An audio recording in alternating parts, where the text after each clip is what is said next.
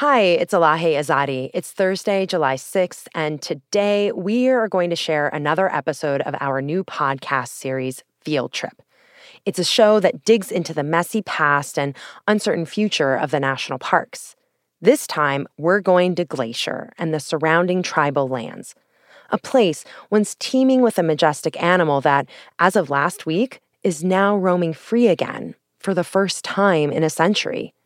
This is thanks to a unique partnership years in the making. It's a fascinating and powerful story, and I really wanted to share it with you. Tomorrow, Post Reports will be back to its usual programming.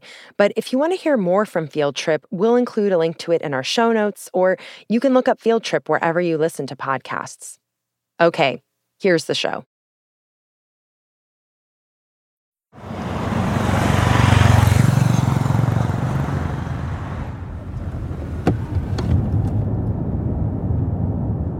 It's around sunrise, late summer. I'm in the car with my colleagues, audio producers Bishop Sand and Emma Talkoff, and we're about to drive one of the most famous roads in the country, the Going to the Sun Road in Montana's Glacier National Park. Right now, I'm just scanning the trees for bears, bobcats. Yeah. I love this time of day. I feel like it's when places show their true selves without all the bustle and clutter of the day.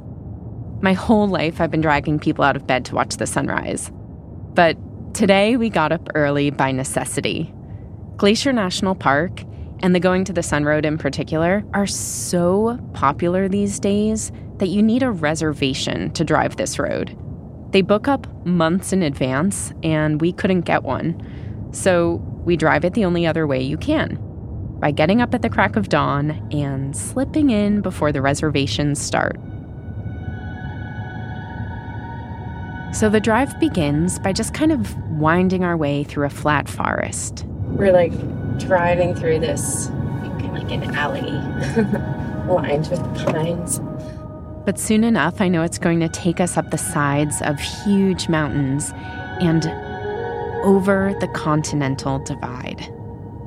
Suddenly the road turns and we get this flash. Oh my God, all of a sudden it clears, starts to open up to these enormous mountains. The peaks are towering over us. They pop in and out of our view like a magic trick. They don't look like normal mountains to me. They're so jagged. When you sharpen a pencil too much. Yeah. And we're starting the climb now. Up and up and up. It feels like an amusement park ride. Thankfully, Bishop volunteered to drive. Yeah, please stay close to the center. Yeah, that's all. I'm just watching the center. It's I can't. Oh my God. I'm telling myself not. Whoa, there's a big bus. Oh dear. It is high. Don't move over for it. It is narrow. It is swerving. Oh my God. It is chiseled into the side of a cliff. I noticed that the center line is worn on our side. Yes. Because everyone's creeping. Hugs it. Please do the same, Bishop. Please. Oh my God. The higher we go, the more the road swerves. I really want to look out at how far we've climbed and at all the mountain peaks around us. But I feel dizzy, and I have to keep glancing down at the car floor to steady myself. It's we're on the side of the mountain. I can see now why you can only drive this section of the road in the summer. Avalanches and rock slides make it too dangerous the rest of the year. Glacier was actually one of the very first parks to allow cars. Construction of the Going to the Sun Road began in 1921 and took more than a decade. The result was this engineering marvel. A 50-mile road running east-west across the park that lifts you up from the lakes and green valleys below and twirls you past waterfalls and alpine flowers and ice-covered peaks. It feels like we've passed, I don't know, it's this guarded Eden. that we're inside. And, oh, there's a bighorn sheep. And... You guys see anything? What is it? Oh, really? Where? It's a bear. Oh my god. Oh my god. The cars ahead of us just slowed to a stop, and people are getting out to take photos. Yes, bear! Show me your backside. Then they climb back into their cars and keep driving.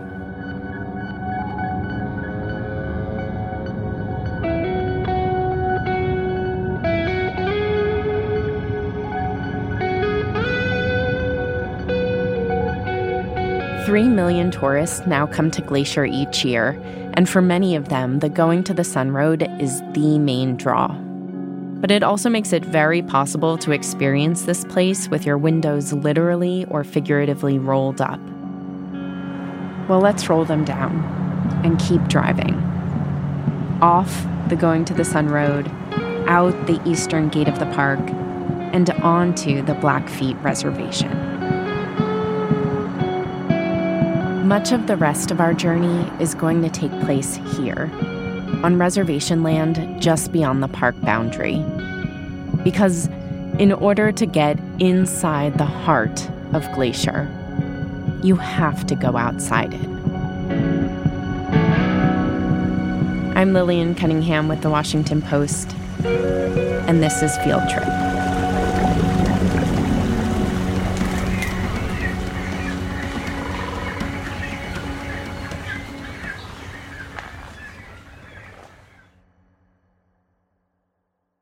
All 63 national parks sit on indigenous ancestral lands, including Glacier National Park.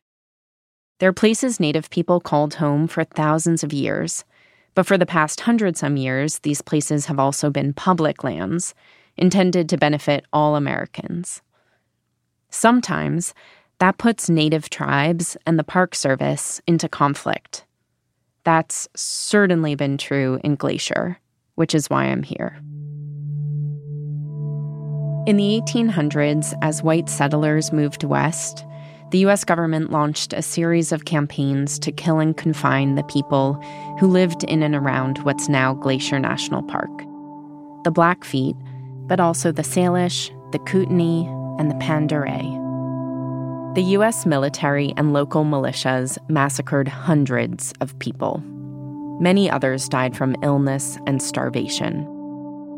Across the plains, soldiers slaughtered somewhere between 30 and 60 million buffalo, a primary food source for the tribes. The buffalo were also enormously important culturally and spiritually, as we'll get into later in the episode. Eventually, with the buffalo almost gone and their people almost gone, the tribes were forced to sign agreements that gave the U.S. government what it wanted all along: the land.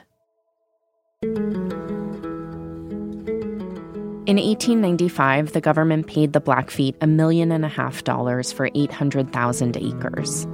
The tribe refers to this area as the ceded strip. The U.S. essentially drew a line down the shoulder of the Rockies and took the land to the west: the mountains, the emerald lakes, the alpine meadows. Much of that land would eventually become part of Glacier National Park. It left the Blackfeet, the plains, to the east. Today, around 10,000 Blackfeet live there, on 1.5 million acres of reservation land. They're the only tribe to share a border with Glacier National Park, and so the Blackfeet have a lot to navigate in their relationship with the Park Service. You know, this place was our land not that long ago. We drove off the Going to the Sun Road to meet up with Ed DeRozier, a member of the tribe. He takes us to a busy overlook on the reservation, and as he speaks, he gestures across the valley at the ridgeline of mountains inside the national park. Yeah, we get a good perspective of the backbone as it's coming toward us, where we're pretty close to the valleys that come off of the backbone right here, the divide there. Very prominent peak. Ed is 70 years old with long, flowing white hair. He was the first person I wanted to seek out on this trip. Before I got here, his name kept coming up in conversations I had with people about the relationship between the park and the tribe. The Blackfeet have had a number of issues with the Park Service over the years, including how the tribe's story gets told inside Glacier, and who gets to profit from the land now. Ed ended up in a fight about both those things. I was just wondering, what you feel and see when you look out across this landscape. You know, the feeling that I try to open myself up to is that I'm just so insignificant on the landscape, and wherever I have walked, if it's climbing a mountain or on a trail or off the beaten path, that my ancestors have walked before me. Ed says he always felt that Glacier was home. But in some ways, he also felt alienated from it. And the history here helps explain why. Congress created Glacier National Park in 1910, and soon after, the Great Northern Railway became the first big commercial developer here. This is a promotional video the railroad made in the 1940s. In all the world, there is no region more favored by nature than America's great Northwest. Glacier National Park in Montana, the center and crowning glory of this enchanted playground. The railroad branded Glacier the Alps of America. It is a region ideally suited to vacation activities of all kinds. A region of forested hills, high mountains, snow-fed rivers, and lovely lakes. The railroad was trying to sell the West as an alternative vacation destination to wealthy East Coast tourists. So, it Europeanized the park's image. Glacier Park Hotel, one of 4 picturesque hostelries in the park. The grand lodges look like Swiss chalets, with gabled balconies and bellhops in lederhosen. That was all here while Ed was a kid, and it's still here today. The older he got, the more he noticed a huge gap between how the tribe saw Glacier and how tourists saw it. Like when he went into the park's bookstore one day looking for something on the Blackfeet. And they had one book on a shelf. It was called Man in Glacier. And I go, okay, it's going to tell all about my people, my ancestry. There were 4 pages that talked about fear of evil spirits as native people quickly came through these mountains and got out of them as quick as they came. There was no recognition of ancient occupation life. It was an insult to read those words. And so I go, wow, there's really a big void here in telling our story. I found a copy of that book. It was published in 1976 by the Glacier Natural History Association in cooperation with the National Park Service. And sure enough, it's a history of human presence in Glacier, and only about 10 of its 85 pages mention Native people. It describes them at one point as, quote, the Blackfoot Menace.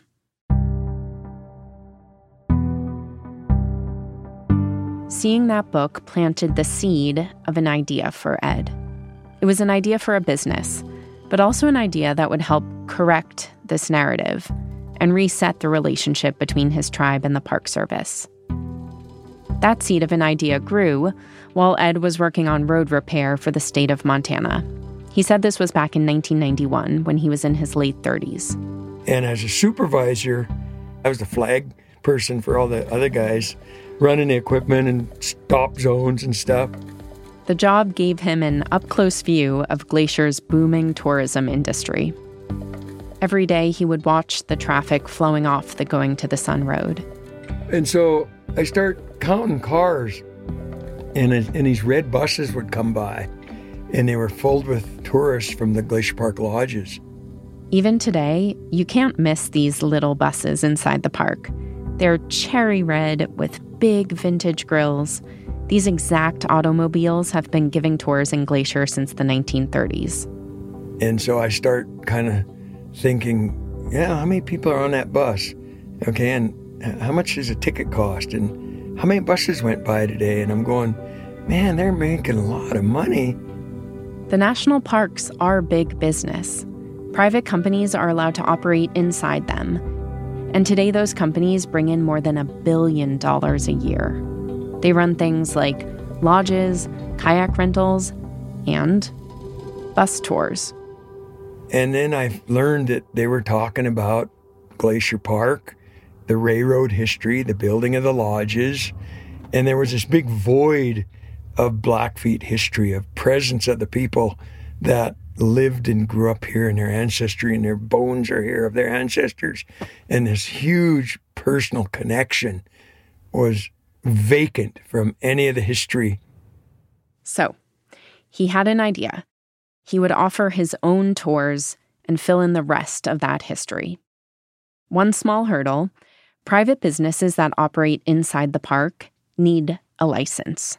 So to set up a new tour company, Ed would need Park Service permission.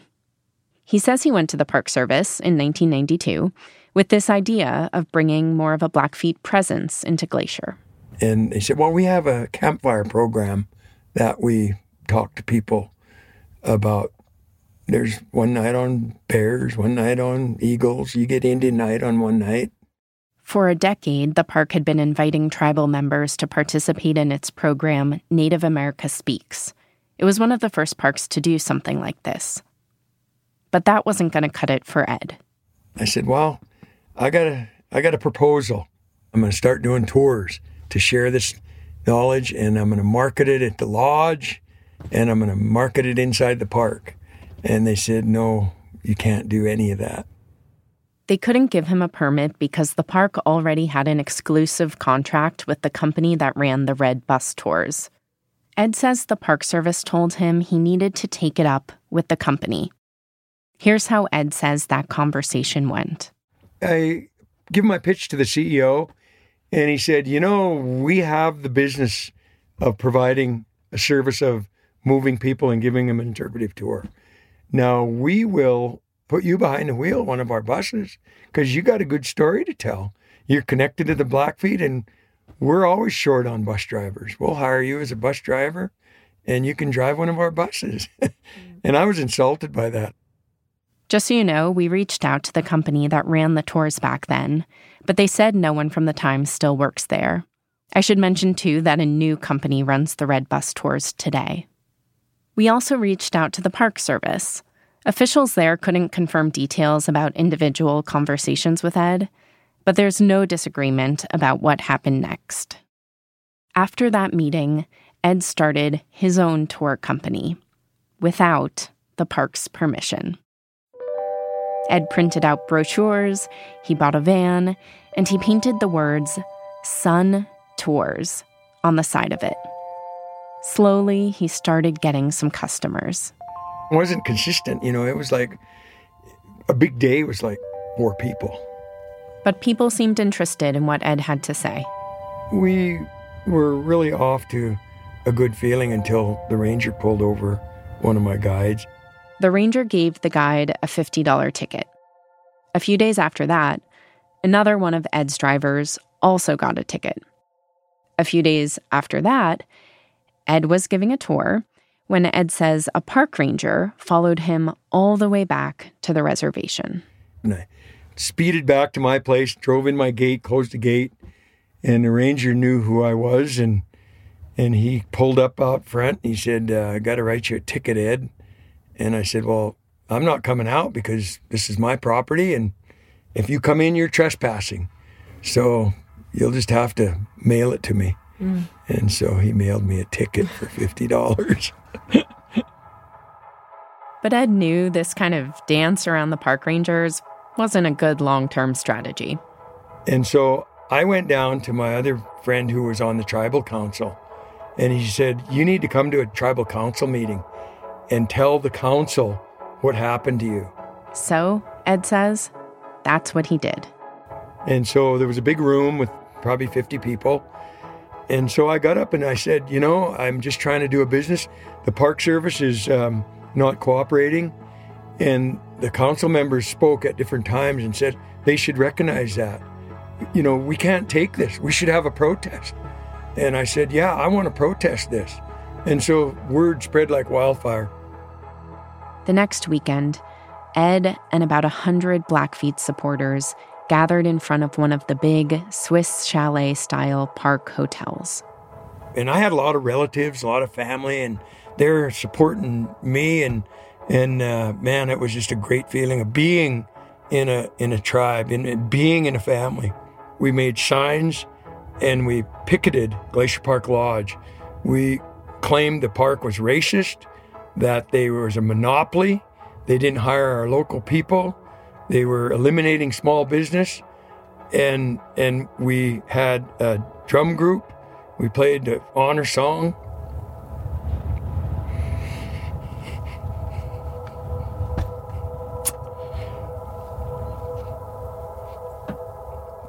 And we got the attention.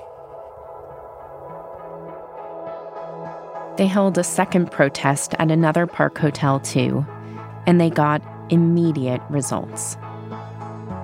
Ed says the next day he was invited to a meeting between the park superintendent, its advisory board, and the CEO of the tour company. And he said, this could turn into a movement that could not look good for us. And he says, we don't want trouble, and we will license you as a subconcessionaire under our license. And I said, great, man, that gets the wheels on the bus turning, but that's not where I'm stopping. Hearing your story, it sounds like you wanted to fight for something more than just you and your business. The big picture was that as we grew up here, we've always been shut out of the park. It was never our park, never our land. Ed fought the tickets that had been issued to him and the other guides for months. He was willing to bring it all the way up to the Supreme Court. He says it was important to him to establish that the Blackfeet had a legal right to make a living in Glacier.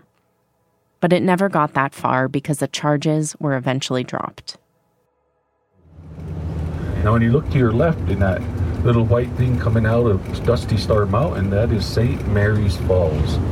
This is one of Ed's tour guides, Kevin Kickingwoman. He also goes by Kevin Cornerpost. Ed eventually got a full license to operate within Glacier. He says that, as far as he knows, this made him one of the few Native people to operate a company inside any national park, although the Park Service doesn't track those numbers. The one just a little bit after that is called Little Chief. More than 30 years later, Sun Tours is still operating. Ed's fleet of buses drive the Going to the Sun Road every day in the summer, giving tourists a very different experience in the park. You stand and you sing these thank you songs, and they hold their gifts out and they dance, and they hold those gifts. So this is one of the songs.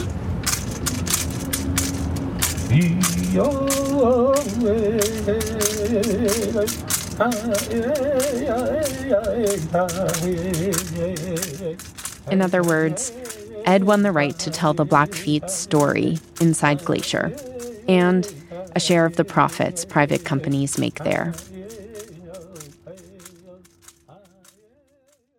For more than 100 years now, there have been many different versions of Ed.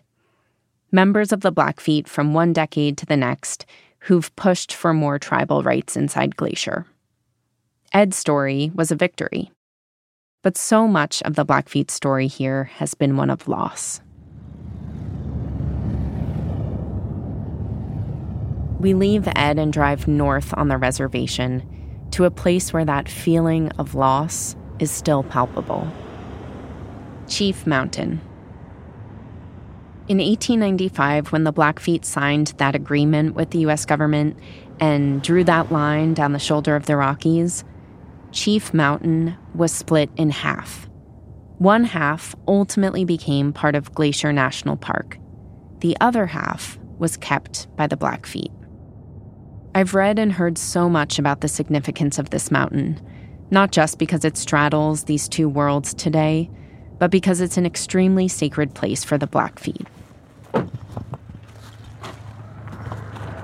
We pull over at a small dirt turnout near the base of the mountain to meet two women who can tell us more about the fraught relationship between the tribe and the park, both because they know the history and because they live it. Very nice Yeah, so welcome to our territory. Theda Newbreast works on issues around Native American health and wellness, including dealing with historical trauma of cultural genocide. Her Blackfeet name is Makoyo Sokoyi. It means Wolf's Trail, or the Milky Way. Theda's my neighbor, but we live across the lake from each other. Rosalind Lapierre is a professor and ethnobotanist. She's written extensively on Blackfeet spirituality. They're both wearing long, colorful skirts. They have Rosalind's dog with them. Her name translates to Child of Sasquatch. Who's chasing me, bud? Visitors can actually summit Chief Mountain from the national park side, but Rosalind says the top itself is so sacred that no one should step foot on it. So instead, they're going to bring us to a special spot partway up, where we can get a closer view. I think you're looking at, it's like trying to talk about something so far away. Yeah, and you should just feel it. Yeah. And since you're already here, we shouldn't miss that opportunity. Theda says we can all get in her pickup truck to drive the rest of the way up. So, who wants to ride in back? I climb up. Okay. Theda pulls her long braids to the side so she can strap a holster around her waist. Then she slides a gun into it. She has the truck radio blaring. I don't know guns, so what is that gun? It's a 9mm, 15 round. I just keep one round so I can boom, boom, boom, boom 15 times. Grizzly bears, I don't mind. Stomping moose or mountain lions is what. Mountain lions I more fear. I'm more afraid of moose than anything. Yeah, they'll stomp you. They'll just stomp. They'll just kill you. It's boing like that. They're frightening. I think about how in the past there would have been buffalo up here to look out for as well. We start driving. And we're going to start climbing up toward the base of the mountain. And they have warned us it will be quite bumpy. Woo! No tourists know this road. So only usually our people come up this road. Yeah, I mean, there is no one else around here. It's just us and the woods and a really rough dirt road. Well, I don't think it's not a road. It's like carved tire tracks through the woods. As we climb higher, I get these little glimpses of colorful pieces of cloth tied here and there around trees. They seem to be leading us somewhere. We bump along, higher and higher. There are butterflies dancing around the truck. I see strips of pink cloth, blue, yellow. There are more and more and more. So many of the trees around us now are wrapped with them. The climb levels out. It feels like we should be quiet up here. We were just in the midst of the trees, and all of a sudden it opened up to this clearing. There's no further we can go.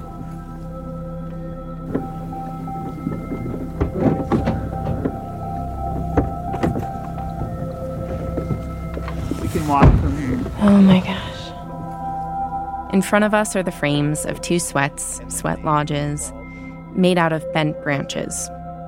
This clearing is full of wildflowers. They're as colorful and abundant as the prayer cloths, which are now all over the trees around us like confetti.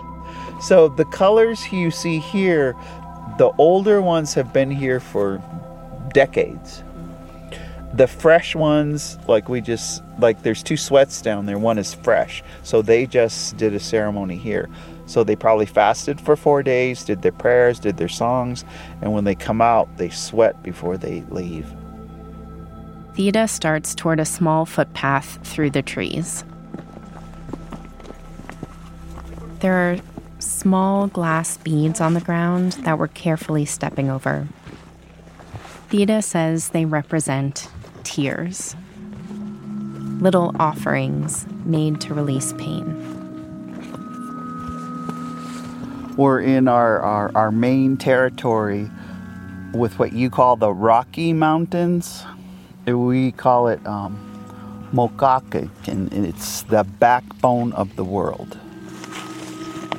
You'll talk to any Blackfeet that lives in New York and Los Angeles or Seattle, and they go, I gotta go home to the mountains. Even when my father was dying from cancer, he thought he wanted to be buried where he was, and his mother came in a dream that night and just went. So he called us the next morning and said, come get me. Because if you aren't buried next to this backbone in this territory, you can't come visit it when you die. The spirit can't come back here and visit. And you might be stuck. This whole line of mountains is the backbone. But the one we're about to see, it's the head. When the Blackfeet signed that 1895 treaty, the leader of the tribe was Chief White Calf. And his haunting words at the time were, Chief Mountain is my head. Now my head is cut off. We tuck around a bend, brushing aside pine branches, and then there it is. Oh, wow. Chief Mountain. The mountaintop rising in front of us looks so different from all the other peaks around here. Its sides rise up at right angles, and it has a broad, flat, almost smooth top. There's also something happening with the light and the shadows, or the curvature of the stone, maybe. Theda says she sees a dancer on it. I see a face. Wow. Maybe this is why you left your baby. So you could experience this. Yeah. Oh, it's so beautiful. I had been telling Theda and Rosalind that this trip was the first time I'd been away from my baby. And maybe it's that, or maybe it's because of the prayer flags and the glass tears, I don't know, but I start to cry. Yeah, let your tears fall, because this is a good place to heal. Let your tears fall. It's good to look at the mountain, and you'll see things, because I think we see things that are meant for us to see, you know, and because the mountain talks to you.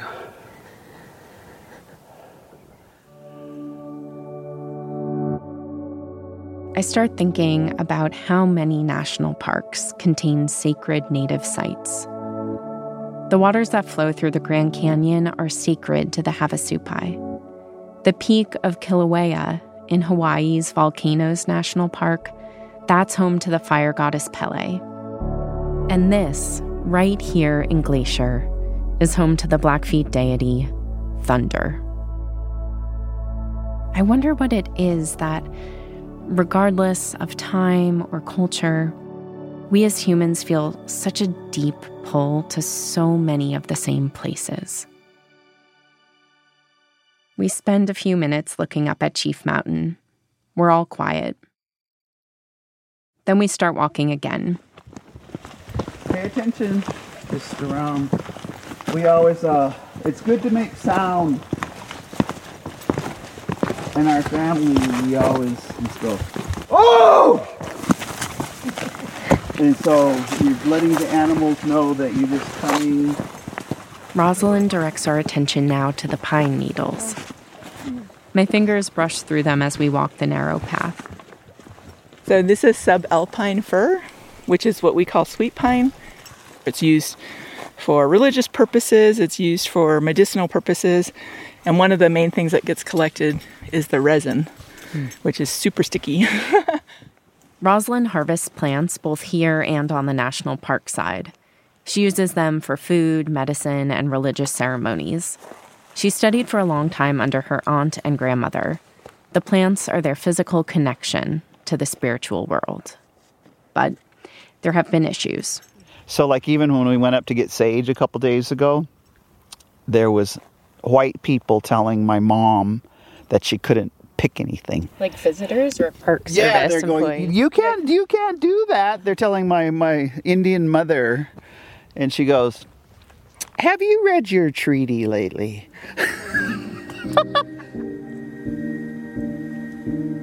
When the Blackfeet signed away their land in 1895, they took a lot of pains to ensure they kept certain rights on it. The right to hold ceremonies, the right to hunt and fish, the right to gather timber and plants, the right to travel freely through the area. And the government agreed to those terms.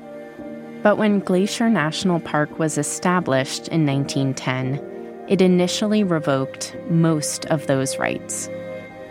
The government said that national park rules superseded the terms of the treaty, and you can't hunt or gather in national parks. In the eyes of many Blackfeet, those rights were taken from them unlawfully. And so, the federal government and the tribe have been arguing about this ever since. Over time, the legal situation has changed in some ways. For example, Glacier National Park now allows tribal members to gather plants if they file for a permit. The Park Service says that without a permit, people gathering plants might get stopped by park law enforcement. Rosalind says that disproportionately affects women because they're the ones who traditionally gather plants. She and Theda operate as if the 1895 treaty is still the law of the land. I'm never going to get a permit from the federal government to harvest on my own traditional territory. That ain't happening. We should be able to harvest anywhere within our, traditional territories. And so if that includes the park, that includes the park. Not only does Rosalind say they think the original terms of their agreement should hold, they also think it's wrong that the tribes aren't fully in charge of managing Glacier National Park. We can manage. I'm not the only person with a PhD. Theda's not the only person with a master's degree. The Blackfeet and the Salish on both sides were very highly educated. We have a lot of experience. I've worked in environmental studies for 10 years. I think it's just a joke. Not only just a joke, it is kind of a slap in the face, and insulting. Is clear how passionate you are about this? Yeah. I'm curious, is it hopeful, passionate, or pessimistic about I cannot imagine the federal government ever giving up control of very much. So not hopeful. Mm-hmm. I would be really, really surprised if they gave up any level of control. When you have a Native American president, when you have a female president, and you have a Native American vice president, and you have an indigenous council, and you have an indigenous house, and you have an indigenous senate, and an indigenous Supreme Court, maybe.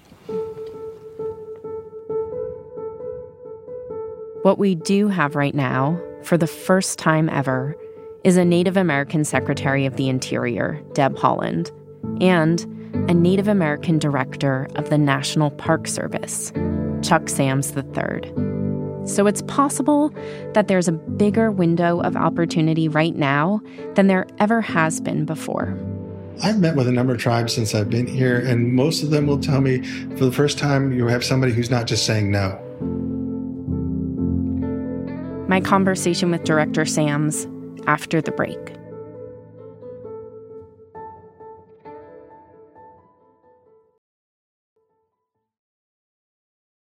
After spending time in Glacier talking with people like Ed and Rosalind and Theda about tensions between their tribe and the park, I really wanted to zoom out. I know there are stories like theirs playing out across the national parks. So I went to meet with National Parks Director Chuck Sams at the Department of the Interior in Washington, D.C. This is Director Sams. This is Lillian. So nice to meet you. His office walls are covered in art, including contemporary versions of some iconic national parks posters. So those are reimagined poster cards, and I just love the way the two artists that worked on them did them, that they just captured my eye. There are 4 flags hanging too. The American flag, the Oregon state flag, a Park Service flag, and a flag for the Umatilla Indian Nation.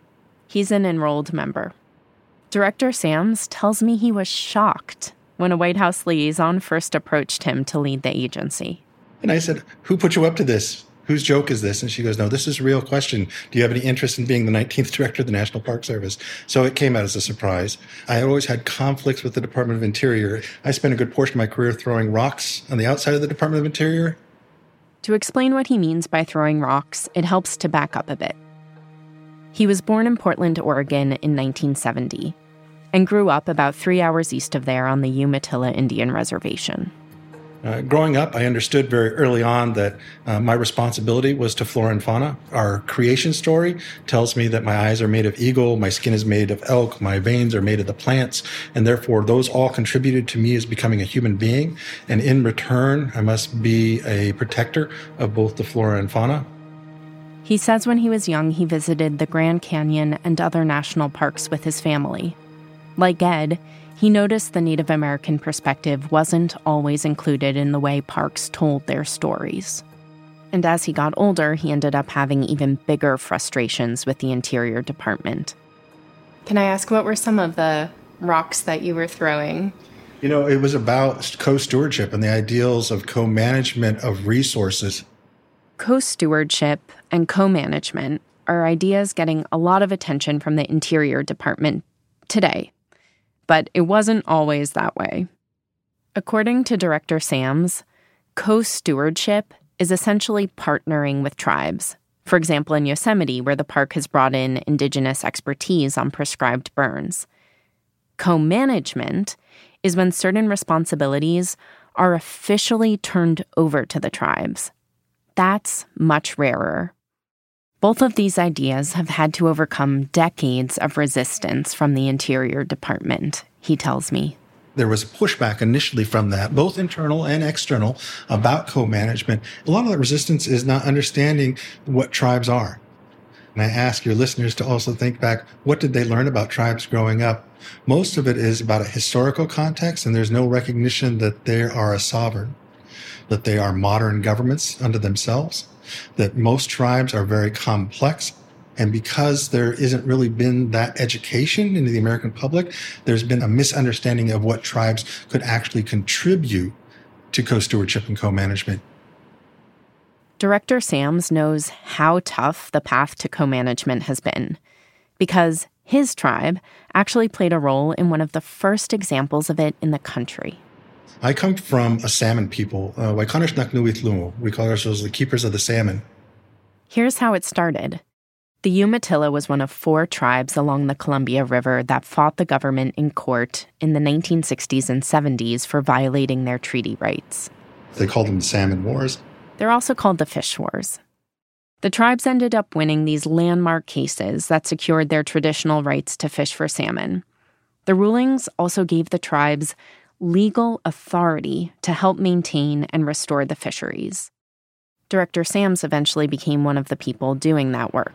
I mean, in my 30 years prior to joining the National Park Service, I'd done co-management, particularly in the Pacific Northwest.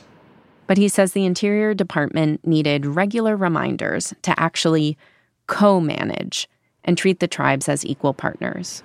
I'd spent a good portion of my career throwing rocks saying, you have an obligation under federal law, not under just tribal law, but also under federal law. That's part of why he was so surprised when he got the call about leading the Park Service. Chuck Sams became the director in December 2021. He was sworn in by Secretary of the Interior Deb Haaland. She's the first Native American to ever serve as a cabinet secretary. So can I ask, what was at kind of the heart of what you really hoped you would be able to do as a director of these national parks? I've met with a number of tribes since I've been here, and most of them will tell me for the first time you have somebody who's not just saying no. I'm like, no, I'm not, because I'm open to those ideas. We're open for that discussion. We're open for that debate. There's no reason for us to shut it down. This is actually a Biden administration priority.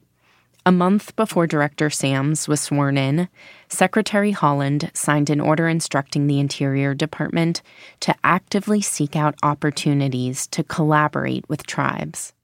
Given there are more than 500 federally recognized tribes and more than 400 National Park Service units, not just parks, but also national monuments, national seashores, it's a complex undertaking. It's not going to be a one-size-fits-all.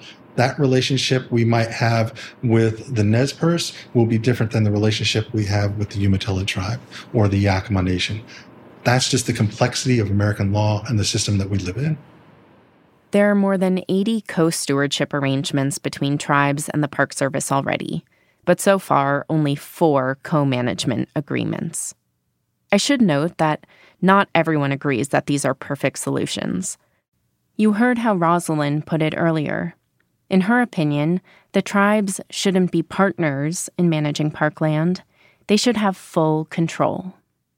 The Park Service doesn't have the authority to give ownership of the land back to Native tribes.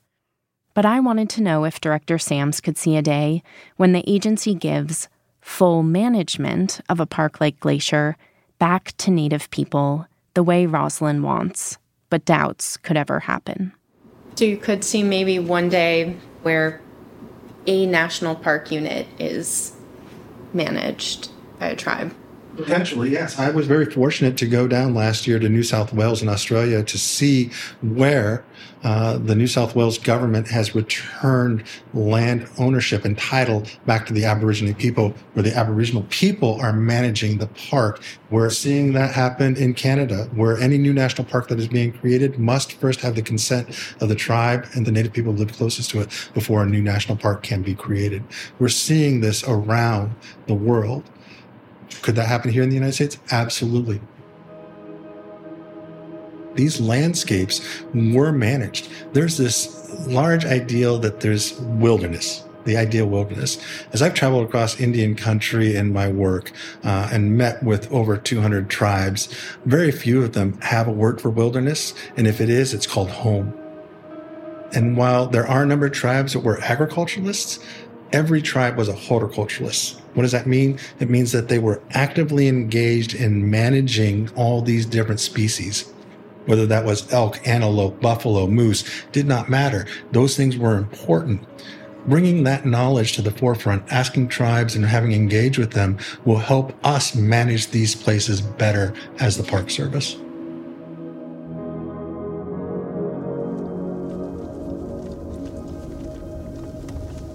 When I was in Glacier late last summer, I went to see one of these experiments in co-stewardship playing out for myself.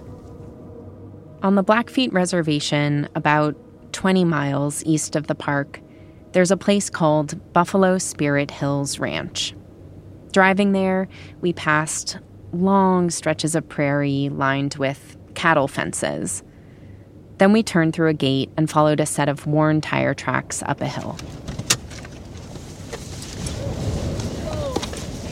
The mountain cradle of Glacier feels so far away. The wind just whips across these grasslands.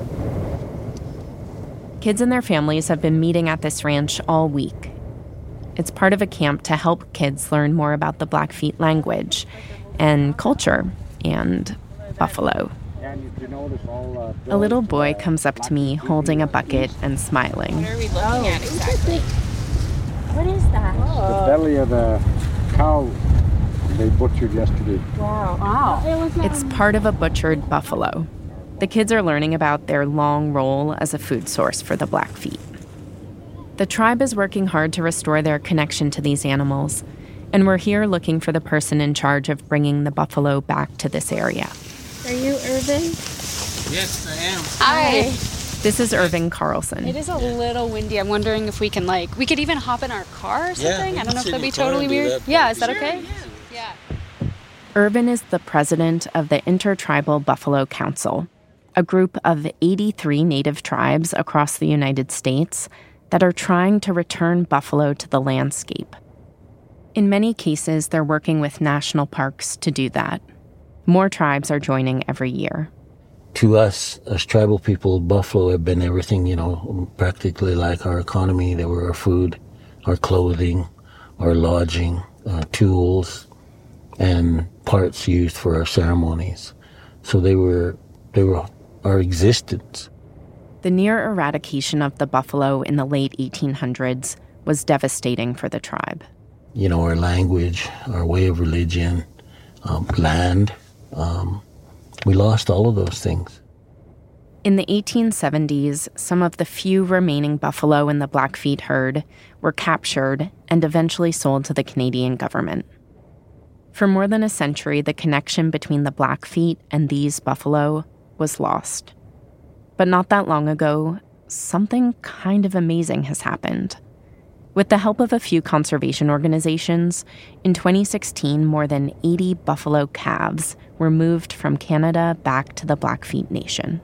And so the story is that was a big circle for those animals. These buffalo are direct descendants of the ones that lived alongside the Blackfeet in the 1800s. The tribe welcomed the herd back to the reservation with a ceremonial blessing. Bringing them back is my way, my passion of really bringing back a part of our culture and bring back these animals that everybody appreciates now. Then a few years ago, the tribe approached Glacier National Park with an idea. They wanted to let them loose, to roam both the plains of the reservation and the mountains of Glacier. The park's leadership agreed. Since then, Irvin and his team and the Park Service have been working together to make sure the area is a safe habitat for the buffalo. They both tell me this project is an example of what a new kind of collaboration can look like, along the lines of what Chuck Sams has been trying to foster. This isn't just Native people getting a seat at the table. This is the tribe setting the agenda. There are about 80 buffalo around us right now. We see them, dark dots in the distance. They're grazing out in these cattle pastures. They're a big, majestic animal. And there's something about them that you just feel a real presence, or when you're with them. I guess there was one point there before I was getting kind of, maybe I should say, kind of stingy or whatever. I thought, well, I don't know if I want to put these animals up there, and especially if the fences aren't good, they're gone. I don't want to see that, so I just want to keep them here, Mm-hmm. Then one day we were there, and Chief Mountain is very sacred, and so I was standing there looking out at the ground there, and then it hit me right there. Those animals need to be here, and they need to be here as soon as possible. So that Chief Mountain area told me that, so now I'm anxious to get them there. Yeah.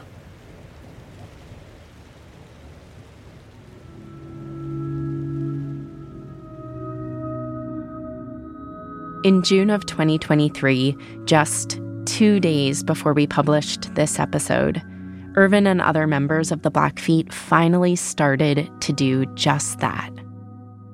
They loaded about 50 buffalo into livestock trailers and transported them to a spot on the reservation not far from Chief Mountain. They let them out of the trailers into a pen to give the calves a chance to mother up, as one Blackfeet councilman described it to us. Wow. Then they opened the gates of the pen and let them go. Members of the tribe watched as a mix of big buffalo and tiny buffalo calves galloped out across the plains and toward Chief Mountain.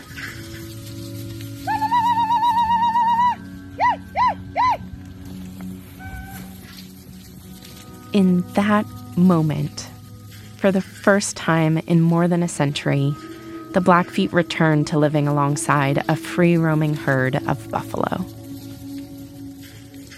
There will be buffalo inside Glacier National Park now, too.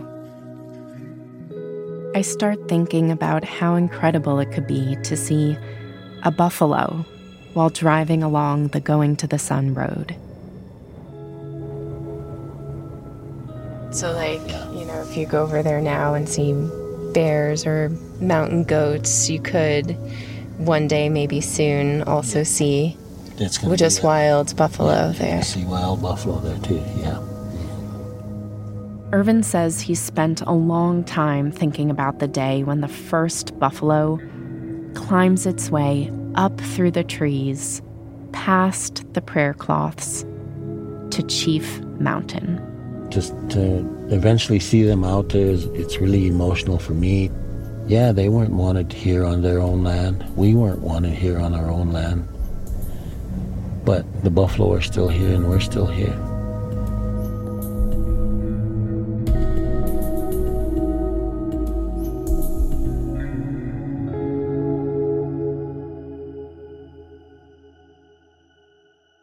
Next time on Field Trip. Being in Glacier, I've been thinking a lot about boundaries, about the lines that have been drawn around the parks. That's not the way nature works. And in the next place we'll go, it's clear. What happens outside the park has a huge effect downstream. This was not established as a pristine national park. And so for decades now, we've been working to bring back what we can of the clean water of the Everglades.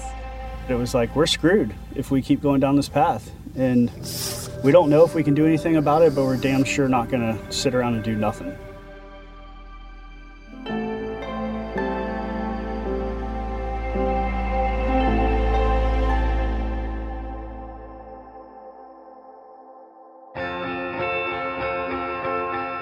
Field Trip was reported and produced by me, Lillian Cunningham, Bishop Sand, and Emma Talkoff. It was edited by Robin Amer and Theo Balcom. Additional editing by Renita Jablonski, Juliet Eilprin, Dana Hedgepeth, Krissa Thompson, and Courtney Kahn, who is also our projects editor. Copy editing by Mike Sorelli. Fact-checking for this episode by Nicole Pasulka and Emma Talkoff. Sound design and mixing by Jim Briggs. We had additional production support from Sam Baer. The series includes original music by Decoded Forests, and our credits theme is by Ailani Music. Field Trip's show art is by Kati Huertas. Archival tape courtesy of Periscope Film. Special thanks to Councilman Lauren Monroe Jr., who provided recordings of the buffalo, and thanks also to Allison Michaels, Arjun Singh, and Rob Rosenthal. Now that you've heard the episode, there's more to see. Find By the Way guides and more stories on the national parks at washingtonpost.com/travel. This work would not have been possible without the support of Washington Post subscribers. If you are not yet a subscriber, you can unlock a special deal as a listener to this series. Your first 4 weeks are free when you sign up at washingtonpost.com/parkspodcast.